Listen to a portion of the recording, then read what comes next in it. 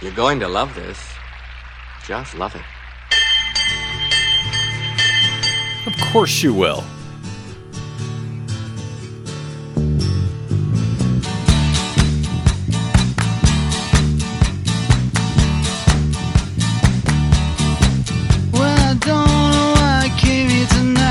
This week I do. I got the feeling that something ain't right. That's why. I'm so scared in case I fall off my chair. Scared. And I'm wondering how I'll get down the stairs. Brother. Clowns to the left of me, jokers to the right. Here I am, stuck in the middle with you. Yep. Yes, I'm stuck in the middle with you. Yep, I am stuck in the middle with you. Clowns to the left, jokers to the right, as usual. We are live on KPFK in Los Angeles. This is your BradCast. I'm Brad Friedman, your friendly investigative blogger, journalist, troublemaker, muckraker, all-around swell fellow from bradblog.com.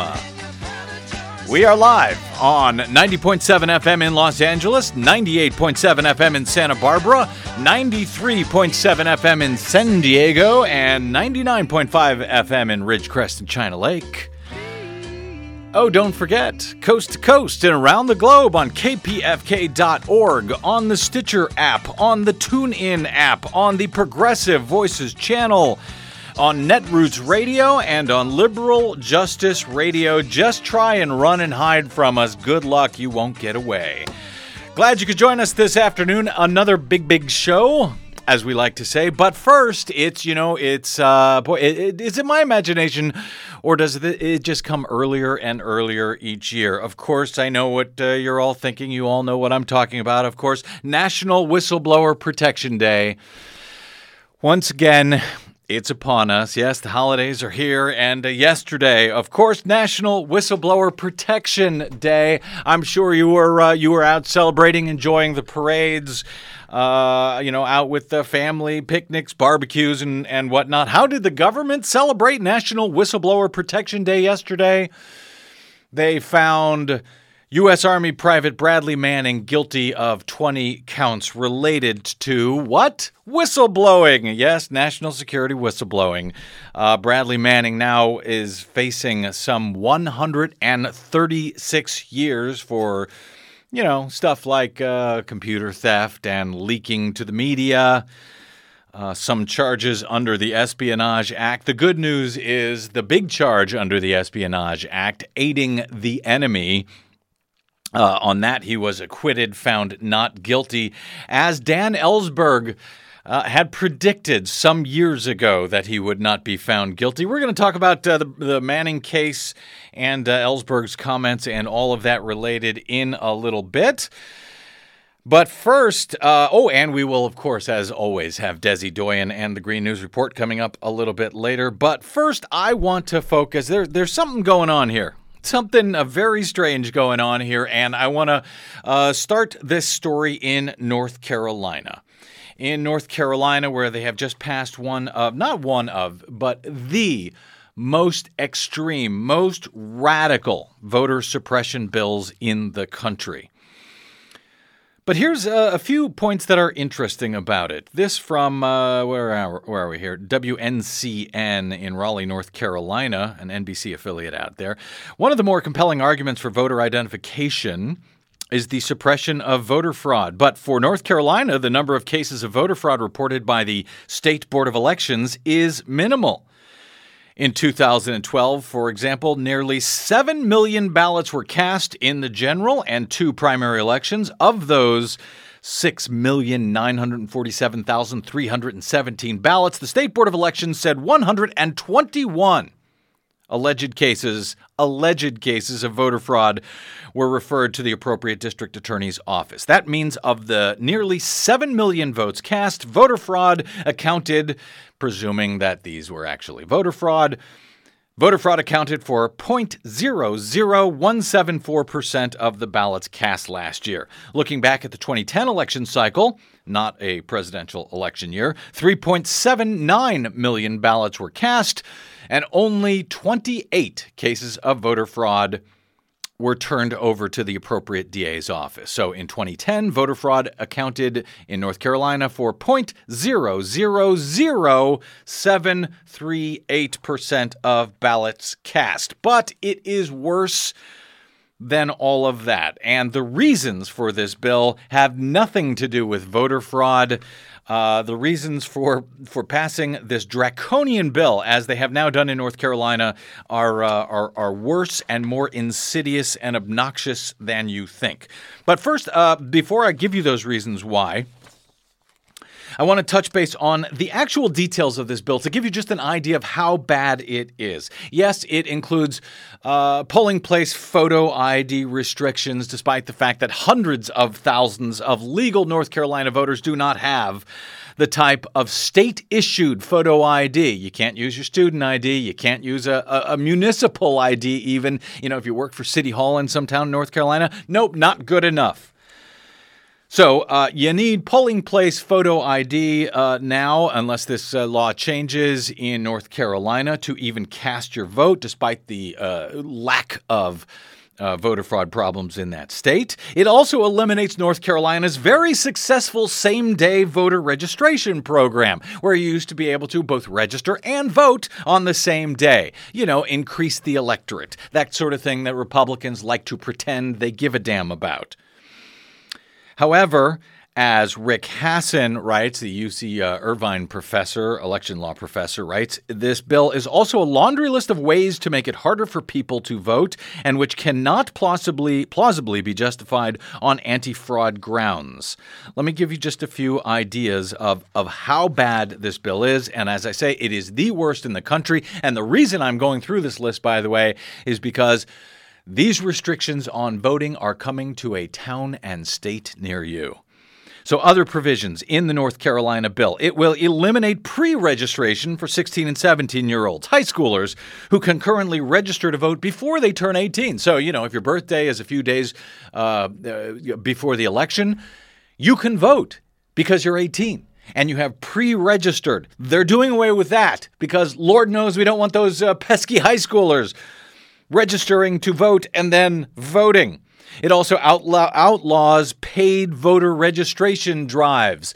So organizations who want to pay people to go out and register people to vote, nope, can't do that anymore. No participating in your democracy that way. It eliminates provisional voting if someone happens to show up at the wrong precinct and says, oh, I didn't know what my precinct was. Can I cast a provisional ballot here? No, they can't. It prohibits counties from extending poll hours. This is a remarkable one. From extending poll hours by 1 hour on election day in extraordinary circumstances, such as when the lines are long. You know, if people have problems, for example, with the photo ID law, that causes the lines to be long. Usually they'll keep the polls open for an extra hour to accommodate that. No more. Not under North Carolina's law and the law coming to a state near you. It will no longer it will allow any registered voter of the county to show up and challenge the eligibility of voters. You know, they don't belong here. Check their ID. We're going to challenge. Make that vote provisional. And, of course, that will make the lines longer, and they'll need to extend the polling hours, but now they can't.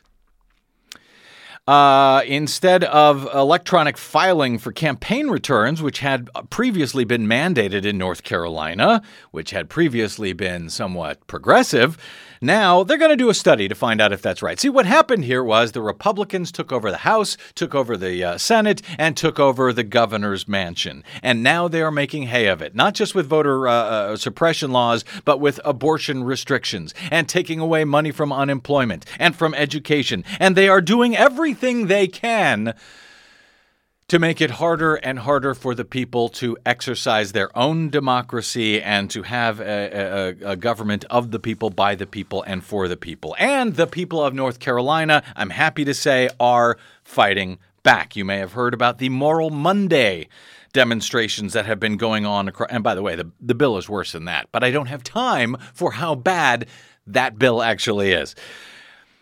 You may have heard about these Moral Monday demonstrations that have been going on Mondays for the last, I think, 13 consecutive Mondays in North Carolina, where 150 different groups, not just religious groups, but atheist groups, have all band together, have put aside their disagreements, church groups coming together with LGBT groups, and standing up and fighting for their laws, fighting for reason in this unreasonable state that North Carolina has now become. That's a good thing, because if you take a look at what the reason that the Republicans now say that they're passing this law in North Carolina is not because of voter fraud. House Speaker Tom Tillis, Republican from Mecklenburg, admitted just in March of this year that voter fraud in the state is a minimal issue. He said that suppressing voter fraud is not the primary reason behind House Bill 589. We call this restoring confidence in elections, Tillis said. Quote, there is some voter fraud, but that's not the primary reason for doing this. Tillis added that the primary reason is that there are a lot of people who are just concerned with the potential risk of fraud. And the bill would make nearly 3/4 of the population more comfortable and more confident when they go to the polls. So they know voter fraud is not a problem. It's just the concerns about voter fraud. And where did they get these concerns? Oh, did they get them from Fox News and the rest of the right-wing media telling people there is voter fraud, telling people there is massive voter fraud going on, and that's why we need these photo ID laws? Of course. Of course, that's where they got the idea, and they created the idea that there was a problem, and therefore they must pass a bill to combat the idea that there is a problem. I received a document today from Don Wright, the general counsel of the North Carolina State Board of Elections. I asked him for the breakdown of the types of fraud that have occurred in North Carolina over the past several years. This breakdown shows every single case of voter fraud that has been turned over to the district attorney's office in the state of North Carolina going back to the year 2000. When it comes to photo ID restrictions at the polling place, since the year 2000 in North Carolina, and that is the main reason for this law, is this photo ID restrictions, there have been, out of tens of millions of votes cast, exactly two cases of voter impersonation at the polling place. The only type of fraud that can possibly be deterred by photo ID restrictions. Two. There was one case in 2004. There was one case last year. And yet, 300,000 voters, legal voters, have their voting imperiled now in the state of North Carolina. The protests are now underway. And this caught my eye last week, a photograph of one of the protesters who was being brought out by the police at a Moral Monday protest, protesting against this voter suppression law in North Carolina. It was a kindly old man. He looked to be about 80 years old. He had a Navy shirt on that says Navy. He had a cap on that says Korean War vet. He appears to be hobbling. He has a cane. The police officer was kind enough to not put these zip tie handcuffs on behind his back, but allow him to be zip tied in front so that he could hold his cane. It turns out this kindly old man who is being hauled off by the police for demonstrating in the Capitol building in Raleigh, North Carolina, his name is Robert Plummer Jr. of Carthage, North Carolina. He is 83 years old, I came to learn when I spoke to him recently. He's a Korean War vet. He was one of the very first African-American Navy underwater demolition team members, divers, a.k.a. frogmen, the precursor to the U.S. Navy SEALs. And there was someone on hand when he was, do you have this clip number 2, G? Someone on hand when he was released after being arrested for protesting his voting rights in North Carolina. And it's a little bit hard to hear, but I'll read you what he said after the clip. I just want to give you a sense of who this man is. Clip number 2. What do you think of your voting rights being attacked? I am very despondent on that factor because that's what I went to war for. for the protection of the voting rights. And I can't see us going and fighting and saying democracy all over the world when our voting rights are being deteriorated right here in the United States. Was this your first arrest for civil disobedience? No, I was arrested at Pettis Bridge back with King. Can you tell us about Pettit? No, I don't want to go back that far. Okay. I'm a young man. You're a young man. Okay, in case you couldn't hear that, he says he's very despondent on the attack on voting rights in North Carolina. He says, I went to war for protection of voting rights. And when asked if he had been arrested before, he said, yes, he was arrested on the Edmund Pettus Bridge with Martin Luther King during the 1965 March for Voting Rights on Bloody Sunday in Selma, Alabama. When he was later asked in that very brief interview, that post-jail interview, Robert Plummer Jr. said when asked if he was going to keep fighting for voting rights, he responded most emphatically. I spoke with Robert Plummer yesterday. He was not able to join us live on the show today because he has Bible class at this time on Wednesdays when we do the BradCast. However, he said that he told me, and this is a quote from him, he said, I'm willing to get arrested because I can see the wheel is turning in the opposite way. We were going in a progressive way, but now it's going backwards. It could still change if our legislators turn another way, and I may have to get real kind of biblical on them, he said. On everything, unemployment, healthcare, voting rights, the whole 9 yards has been eroded so egregiously. The good Lord is looking down on us and saying, why? And we have no pertinent answer to give to the Lord because we are all trying to abide by the mosaic of laws. Even though the 10 Commandments were supposed to have been changed with the crucifixion of Jesus, but still, I see a form of crucifixion being done on our poor, disabled youth and our middle class. That was Robert Plummer Jr., 83 years old, Korean War veteran, war hero, walked across the Edmund Pettus Bridge, was arrested on Bloody Sunday, fighting for voting rights, and 83 years old, he now has to show up at the Capitol and protest what the hell is going on in his state. But it's not just North Carolina, and it's not just African Americans. It's Florida, where they are showing up in protests at the Capitol and at the governor's office. It's Texas, where they are fighting against this radical right-wing government that is passing these extreme abortion bills. It's up in Wisconsin, where they have been protesting now for 2 years straight since Scott Walker and his radical anti-union bill back in 2011. And in fact, they have been singing at that Capitol every day since that radical bill was passed back in 2011. Until recently, until a day or two ago, actually until last week, when suddenly the police could tolerate it apparently no more at the Wisconsin Capitol building in Madison. That's when things got, well, let me give you an idea. Here is what it sounded like last week in the Wisconsin Capitol building when the police decided the singing just had to stop. I'll give you just an idea of what that sounded like.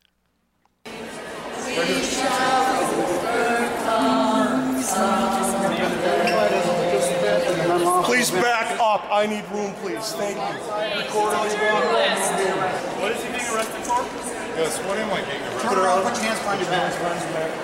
And I'm being arrested for I am not resisting. What is he being arrested for? What is he being arrested for?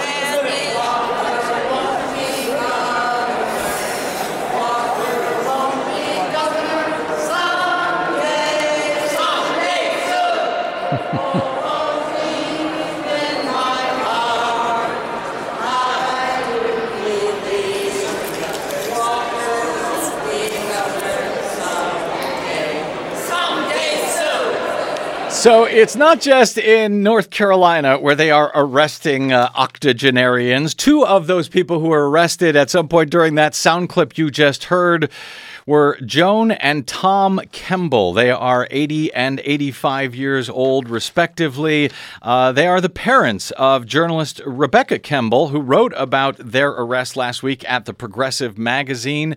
And once I saw their arrest in Wisconsin, Robert Plummer's arrest out in North Carolina, it occurred to me, what the hell is going on here? That we are handcuffing and hauling away 80-year-old, 85-year-old, 83-year-olds who are protesting peacefully, attempting to petition their government in a peaceful way, and yet they are being dragged off. As I said, Robert Plummer could not join us today, but I'm delighted to be joined right now on the phone by both Tom and Joan Kemble, jailbirds both, apparently, from Wisconsin. They join us now on the BradCast. Tom and Joan, welcome.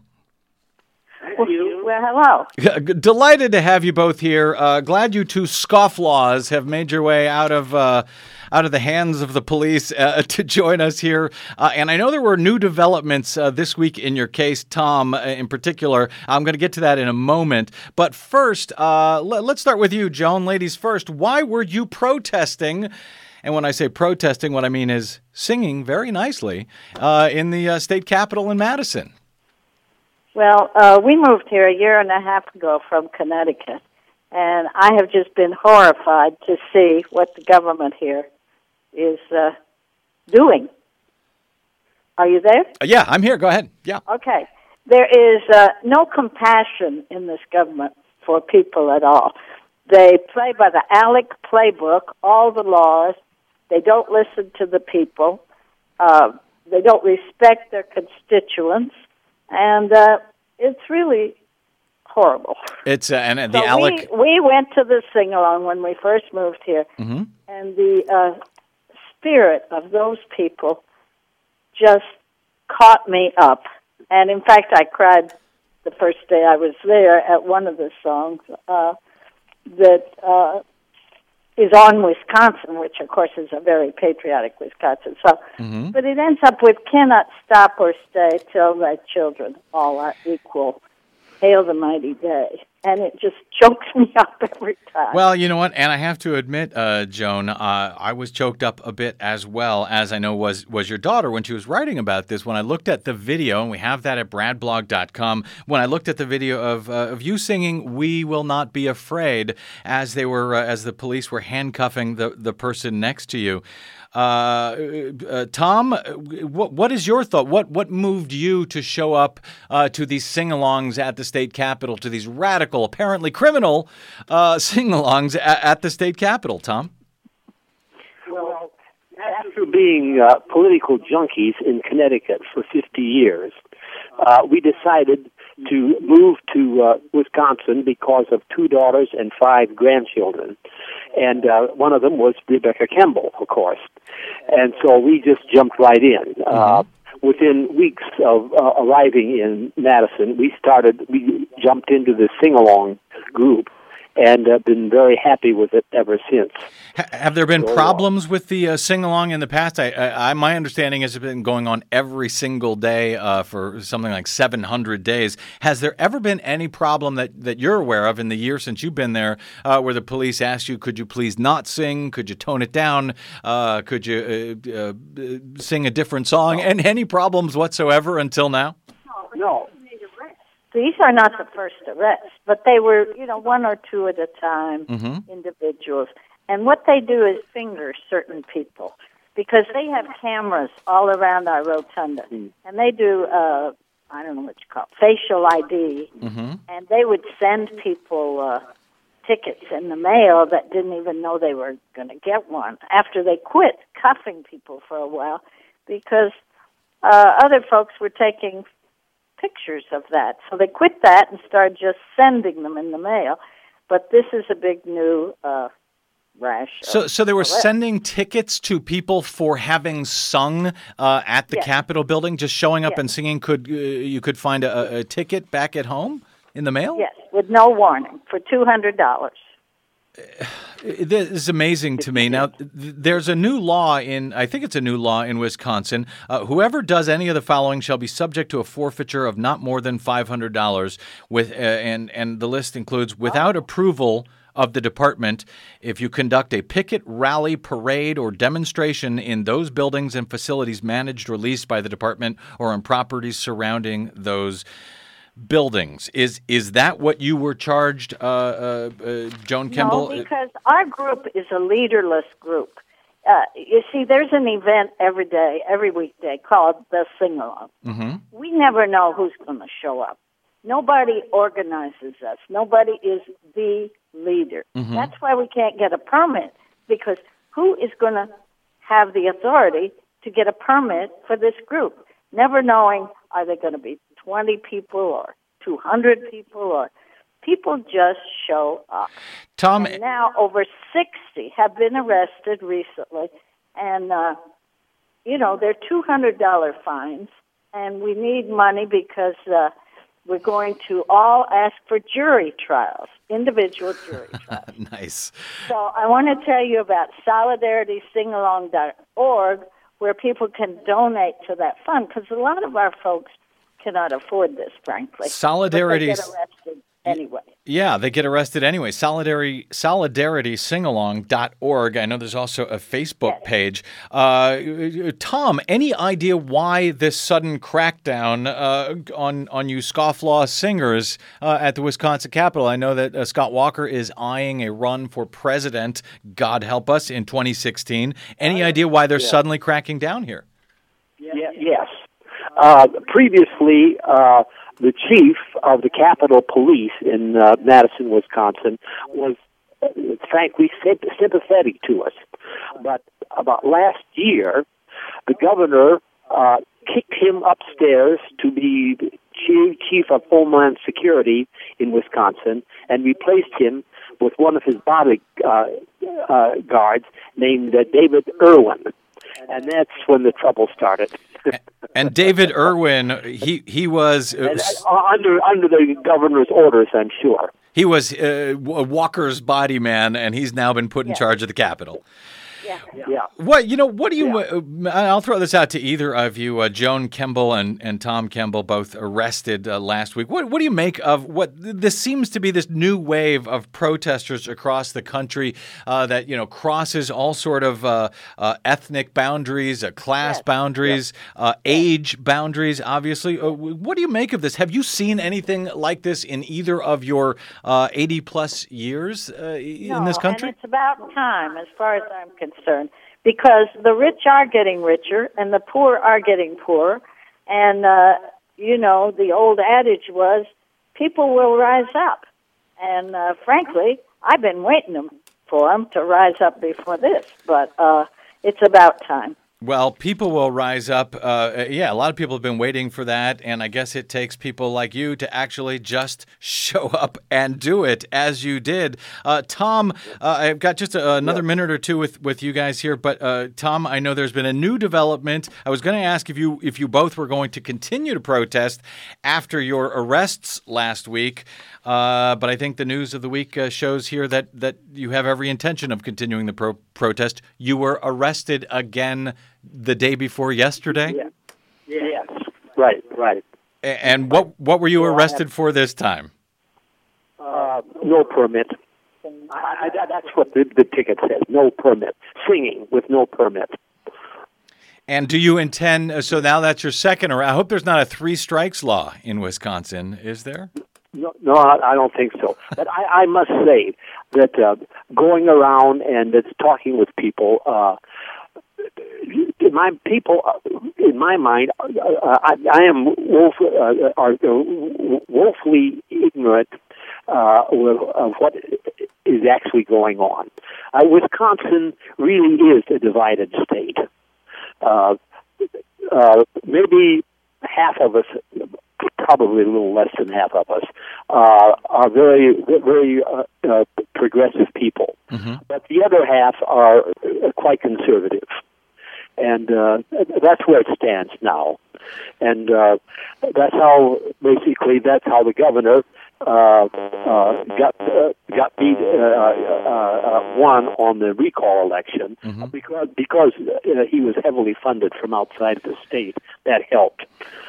It certainly did. And I would also suggest another thing that helped is the difficulty that citizens out there had overseeing their own election, making sure that people were able to cast, making sure those votes were counted accurately. So, listen, I just want to say to both of you, thank you for standing up, and singing. And frankly, at your age, no one would blame you if you were kicking back at the lake and just enjoying yourself this summer rather than raising hell for all of us. I want to thank you for that. And normally, by the way, before I let you go here, normally I wouldn't ask for this, but I heard the both of you on a local radio show that you were on last week, and you sang a little ditty. Can I get you to sing one for me here too? Wisconsin's motto was forward, was populist as it could be, but now that her motto is backward, oh, bring back Wisconsin to me, oh, bring back, oh, bring back Wisconsin to me, bring back, oh, bring back Wisconsin to me. Joan and Tom Kemble, thank you very much for that song. Thank you for all you're doing. We wrote about y'all at bradblog.com. You can check out the story there, see some video of Joan and Tom, and see Rebecca Kemble, their daughter's great story at the Progressive magazine. Keep up the fight, Joan and Tom. Remember solidaritysingalong.org for donations. Smartly done. Solidaritysingalong.org. Thank you, guys. Thank you.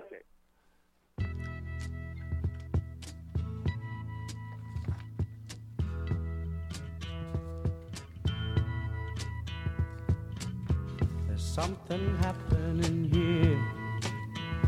What it is ain't exactly clear. There's a man with a gun over there, telling me I got to beware. I think it's time we stop, children. What's that sound? Everybody look what's going down. Yeah, something is going on here. Something is going on. I'm trying to figure it out. I know that, it's either protests or whistleblowers, but apparently whistleblowing don't work. We're going to take a quick break and come back and talk about exactly that on the BradCast. By the way, you can tweet me at the BradBlog, and if the radio gods are with us, maybe we'll take a call or two at 818-985-5735. That's 818-985-KPFK. I'm Brad Friedman. This is the BradCast.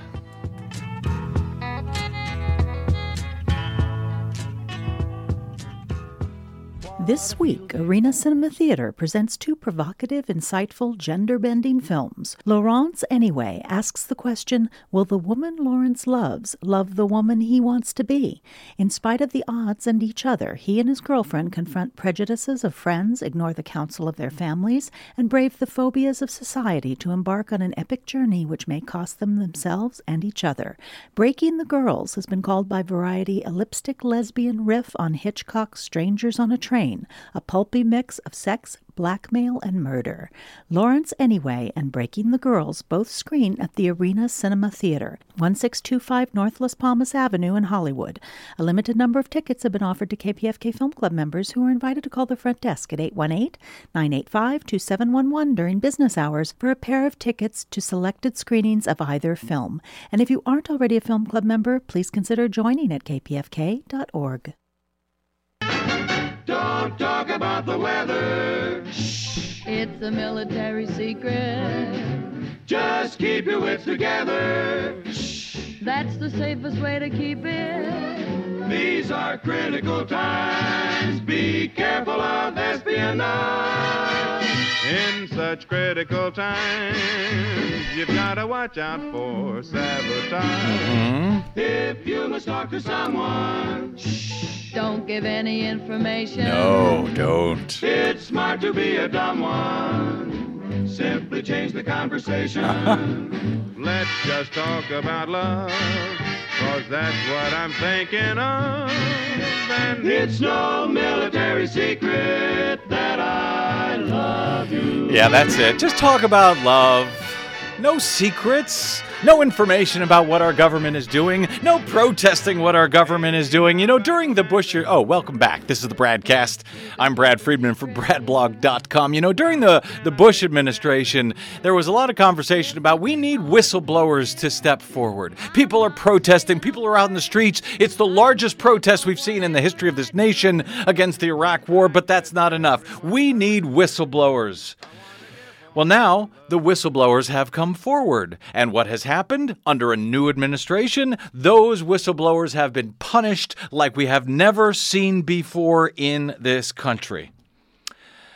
I mentioned that yesterday was National Whistleblower Protection Day, and the irony that U.S. Army soldier Bradley Manning, who leaked hundreds of thousands of documents, important documents, word about, our troops killing citizens in Iraq from helicopter gunships, shooting down journalists, Reuters journalists, and their drivers. Information that led to the Tunisian uprising, which in turn led to the Arab Spring. A lot of important information, a lot of important documents that the people, frankly, have the right to know about. How many people were killed? How many civilians were killed in Iraq?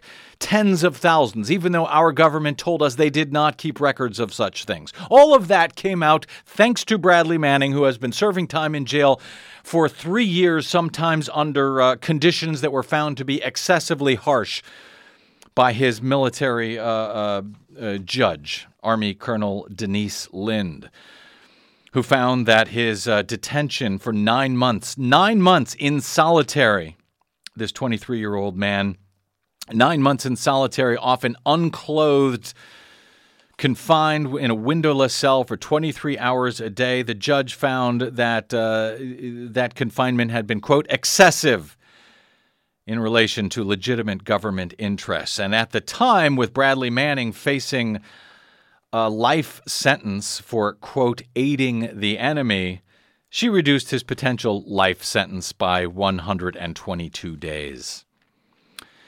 Well, the verdict in his case came in yesterday, and he was acquitted of aiding and abetting al-Qaeda. Of course, the government had absolutely no evidence that Bradley Manning was doing anything of the kind, and it was an unprecedented charge in a leak case. Nonetheless, despite being acquitted of that case, of that charge, he may still face some 136 years in prison for the other charges, including espionage and computer theft, for which the military found him guilty yesterday. That despite the government's failure to demonstrate even one example of someone who was hurt by Manning's leaks. That, according to CNN's Jake Tapper, and that, according to everyone who has watched this trial, the government admitted they could show no one who was actually hurt by Bradley Manning's leaks. They could show no evidence that he was trying to help the enemy. And therefore, there was never any reason to charge him with aiding and abetting al-Qaeda. There was never any reason to charge him under the Espionage Act of 1917, and that was something that Daniel Ellsberg knew years ago. I spoke with him on KPFK back in late 2010, December of 2010, just after Bradley Manning had been hauled in and was expected to be the leaker in that case. And here's what Dan Ellsberg had to say about Bradley Manning and about the notion that he was aiding and abetting al-Qaeda. This was back in 2010, 1 year approximately into Bradley Manning's confinement, and 2 years before he was finally acquitted of at least that one charge. Dan Ellsberg in 2010. Bradley Manning is not a traitor any more than I was. I'm sure that from what I've read, that he, in fact, is very patriotic, as I was. And indeed, the charge of treason in our country, in our Constitution, requires aid and comfort to an enemy with whom you adhere. An adherence to an enemy and to the disadvantage of the United States. I don't think Bradley Manning or I intended at all to be disadvantageous to the United States, quite the contrary, to do things, as I said, to reveal truth that would reduce the danger that our policies are subjecting Americans to. And Bradley Manning, I'm sure, does not adhere to the Taliban or to Al-Qaeda any more than I adhered to the Viet Cong, which was zero. So that charge is ignorant, let's say, of what the term means in American. Charge was ignorant indeed, and Bradley Manning was found to have not aided and abetted the enemy, and yet he still faces a potential 136 years in prison, despite having apparently hurt no one and not aided and abetted the enemy. Ali Abu Nima, the founder of electronicintifada.org, tweeted after the verdict yesterday, quote, "Undeniable fact is that if Bradley Manning had illegally tortured people for the CIA, Obama would have protected him from trial. End of story," he tweeted. Cenk Uygur, our friend from the Young Turks, tweeted, "What punishment did the commander in charge of Abu Ghraib torture get? $8,000 fine is the answer." Cenk then followed up with, "Does anyone really believe that if Bradley Manning had committed war crimes instead of exposing them, that he would be in bigger trouble?" The ACLU, who is this from? This is ACLU's Catherine Thomas writing, quoting Ben Wisner, the ACLU's Speech, Privacy, and Technology Project Director, in a statement, said, quote, "While we're relieved that Mr. Manning was acquitted of the most dangerous charge, the ACLU has long held the view that leaks to the press and the public interest should not be prosecuted under the Espionage Act. Since Bradley Manning already pleaded guilty to charges of leaking information, which carry significant punishment, it seems clear that the government was seeking to intimidate anyone who might consider revealing valuable information in the future."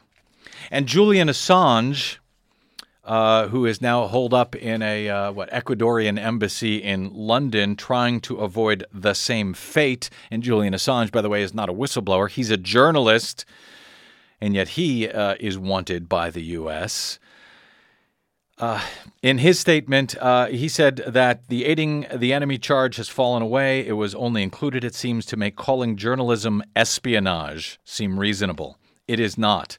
Bradley Manning's alleged disclosures have exposed war crimes, sparked revolutions, and induced democratic reform. He is the quintessential whistleblower. This is the first ever espionage conviction against a whistleblower. It is a dangerous precedent and an example of national security extremism.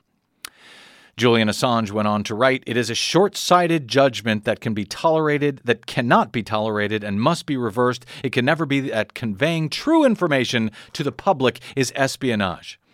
President Obama has initiated more espionage proceedings against whistleblowers and publishers than all previous presidents combined. In 2008, presidential candidate Barack Obama ran on a platform that praised whistleblowing as an act of courage and patriotism. That platform has been comprehensively betrayed. His campaign document describing whistleblowers as watchdogs when government abuses its authority was removed from the internet just last week." That was Julian Assange. And it's not just President Obama. It's the corporate mainstream media. I'm going to play you just one short clip from this conference. This was amazing, an amazing debate, and I'll point you to bradblog.com for the rest of it. So I could just play one clip here, but this is from a debate on CNN yesterday between journalists Glenn Greenwald of The Guardian and Jeffrey Toobin of New York Magazine. Jeffrey Toobin, a longtime Washington, D.C. legal expert and journalist. Well, this speaks for itself. Toobin starts, he's asked by Anderson Cooper what he thinks of the verdict and the acquittal of at least the worst of the charges against Bradley Manning. Judge acquitted him of that charge, but I think what Manning did was appalling. I think he betrayed his fellow members of the military, he betrayed the Foreign Service, and he should be going to prison, and he will be. Glenn, I know you disagree. I do. I think the verdict, and I also think that Jeff's comments kind of underscore what a lot of people really hate about Washington, which is that if you're sufficiently rich and powerful and well-connected in Washington, the laws don't apply to you. You don't get punished. The only people who do are people like Bradley Manning. The theory that the government used, one of which was not successful, but many of which were, was that he engaged in espionage and helped the enemy because the material that he caused to be published on the internet ended up being helpful to Osama bin Laden. Bob Woodward has written book after book after book and has become extremely rich by publishing secrets way more sensitive than anything Bradley Manning ever published. Nothing that Manning published was top secret, unlike what Bob Woodward publishes. And yet nobody I would ever talk about Bob Woodward the way that Jeff Toobin just did, or his sources, because he's in good standing in Washington. His sources are high-level officials in the White House. They leak all the time. Washington is nothing about leaks. And yet the only people who get punished for it are people who are marginalized in Washington, and that's a broader reflection of how the law is abused.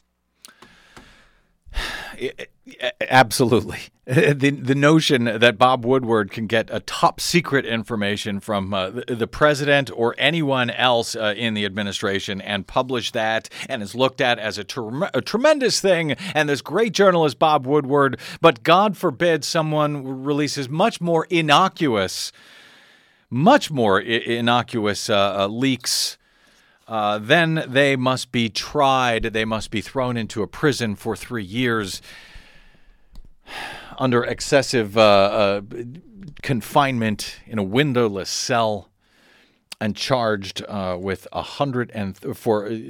charged on 20 counts amounting to some 136 years that they may be held. It's just amazing. And you hear Jeffrey Toobin in that clip apologizing for that, making excuses for that. And it goes on. It gets worse. Oh, believe me, it gets worse. Go to bradblog.com after the show and check it out. And check out Toobin's defense of this extraordinary behavior, this extraordinary moment in history when the administration is going after journalists, naming them as co-conspirators for reporting, for investigative reporting. That's what we do. And I guess if you're Bob Woodward, it's just fine. If you're Bradley Manning, if you're Edward Snowden, if you're James Risen, if you're at the New York Times, if you're James Rosen at the Fox News, if you're AP journalists, you can have your phones tapped. If you're Glenn Greenwald of The Guardian, you can have congressmen call for your arrest. That's where we are. That's where we are. And I think it's little wonder then that we see 83-year-old Navy veterans showing up to protest and being arrested for it in North Carolina. 80 and 85-year-old couple singing in protest and being arrested for that. Where is the accountability in this country? What the hell are we going to do about it? Things don't seem to be getting better. They seem to be getting worse. But if protest doesn't work, if whistleblowing doesn't work, where do we go from here? I really don't know. And that's why I like to talk to you people each week here and at bradblog.com in the search for answers. We'll continue that search. For now, let's do some green news. Did I catch you off guard? It's there we go. Not easy being green. It seems you blend in with so many other ordinary things. Sorry, by the way, I wasn't able to get to the phones today. I had to go on and on. My apologies for that. Next week, if the radio gods are with us. Hey, Desi Doyen. Hey. There's your theme song. Yes, that's me. There's your theme song. You're here to cheer us up now, as usual. We count on you. We rely on you. Actually, today's Green News Report is kind of fun. It is a bit more fun than usual. More fun than usual, and more fun than me and my, complaining about everything. Well, we'll see. We'll see if that's true. We'll see. You be the judge. All right, let's do some Green News. That, of course, Desi Doyen, our producer, my co-host on the Green News Report. Let's hit it. The latest Green News Report. Let's approach this as an opportunity of a lifetime. because there are too many lifetimes at stake. EPA's Gina McCarthy smacks down false choice between jobs and the environment. Republicans have said that this would be a big jobs generator. There is no evidence that that's true. President Obama smacks down Keystone XL jobs claims. In Australia, winter is the new summer.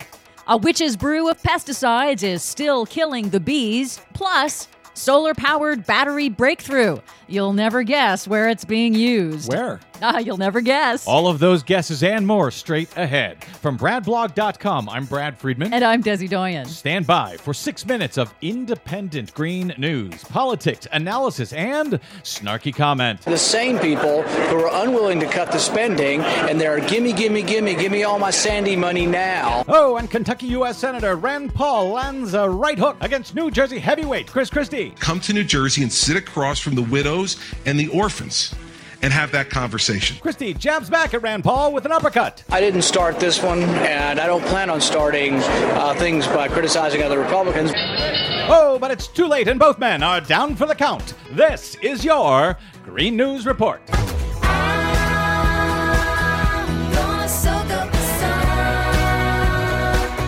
Okay, Desi Doyen, lots going on today. Never mind Rand Paul and Chris Christie having an out. What do you have for us today? Well, first, in Australia, winter is the new summer. It's a downright warm winter down under in the southern hemisphere, where parts of Australia are seeing their warmest winter on record. Their hottest June and now their hottest July ever, which follows the U.S.'s record warm winter last year.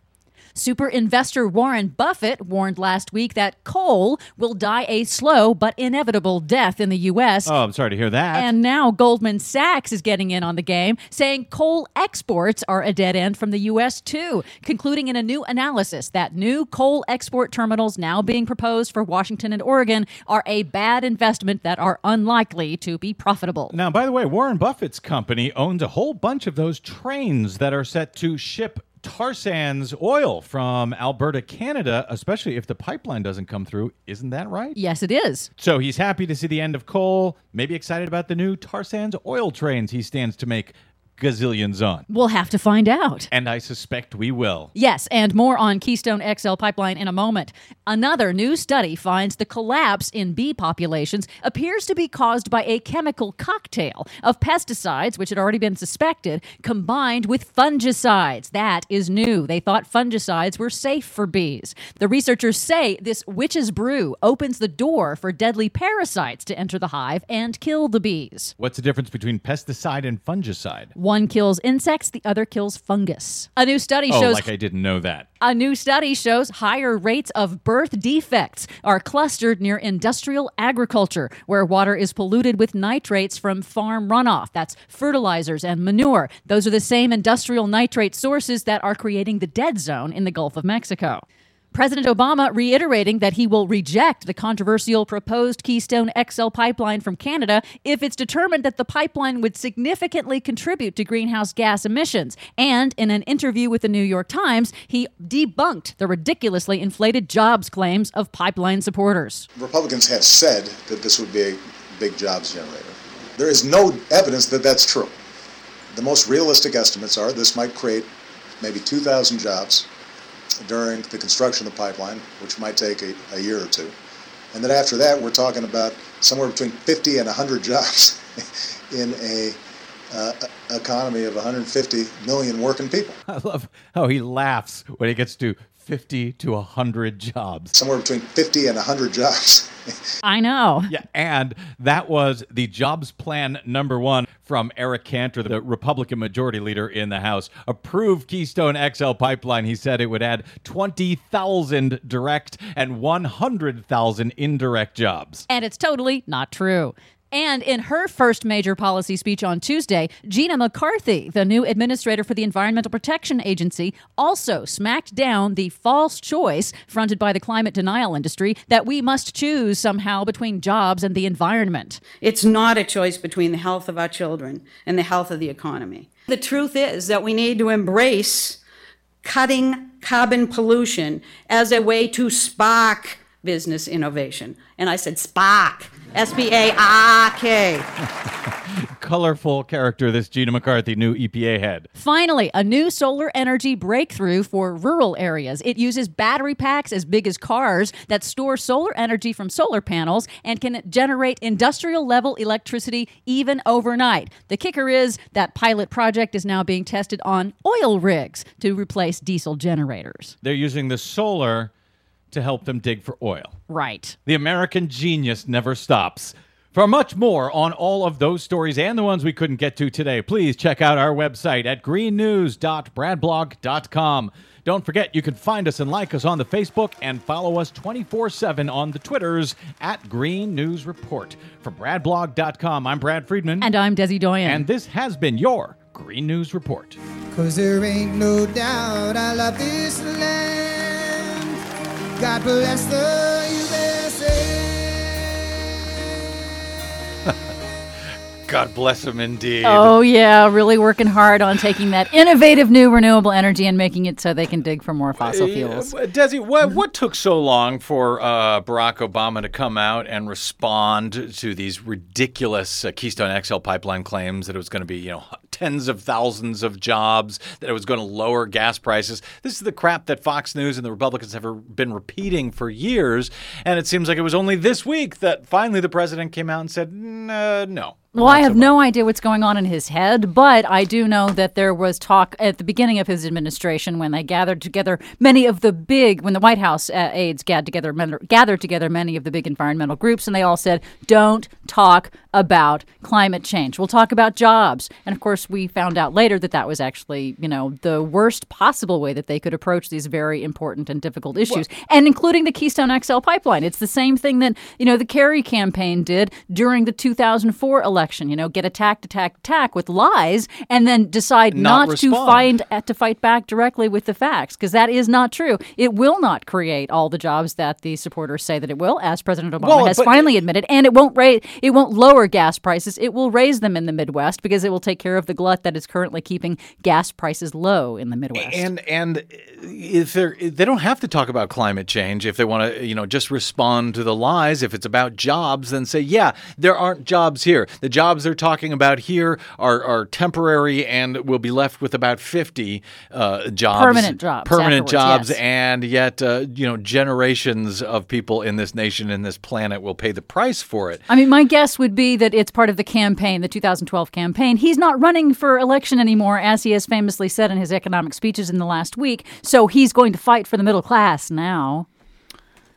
Great. We'll see. Awesome. We'll see. Also, Alberta oil spill continues, and it's still a mystery, and it's been going on for weeks up there in the tar sands. They don't know where it's coming from, and they don't know how to clean it up. Yeah, it's unfortunate because there was a whistleblower scientist who was working up there for the Canadian government, and he said, this is ridiculous. We don't know where it's coming from. As you said, we don't know how to stop it. And it's really important for people to know we don't know how to clean it up. The Kalamazoo River spill that was 3 years ago, that is still not cleaned up. And it is still having trouble. The scientists from the EPA are saying we still are stuck here trying to get this fixed. That was the tar sands oil. That's a tar sands pipeline oil spill into the Kalamazoo River. And I have this bad news for you, Des. You may not even know about, but from Reuters, oil spill blackens Thai beaches, threatening tourism and fishing. I suspect that will be on tomorrow's Green News Report, which folks can hear at greennews.bradblog.com. Desi Doyen, thank you very much. Thank you. That is our producer, of course, Desi Doyen, and my thanks as well to G, our soundboard operator, and to our guests, Joan and Tom Kemble up there in Wisconsin. Keep up the fight, Joan and Tom. Stay tuned for John Wiener in the 4 o'clock report. He'll have more on the North Carolina protests, and yes, I hear he has more arrestees to talk to on the air. You're not going to want to miss that. We'll be back with you same Brad time, same Brad channel next week. Until then, I'm Brad Friedman. You can tweet me at the Brad Blog and find me on bradblog.com. Good night, America.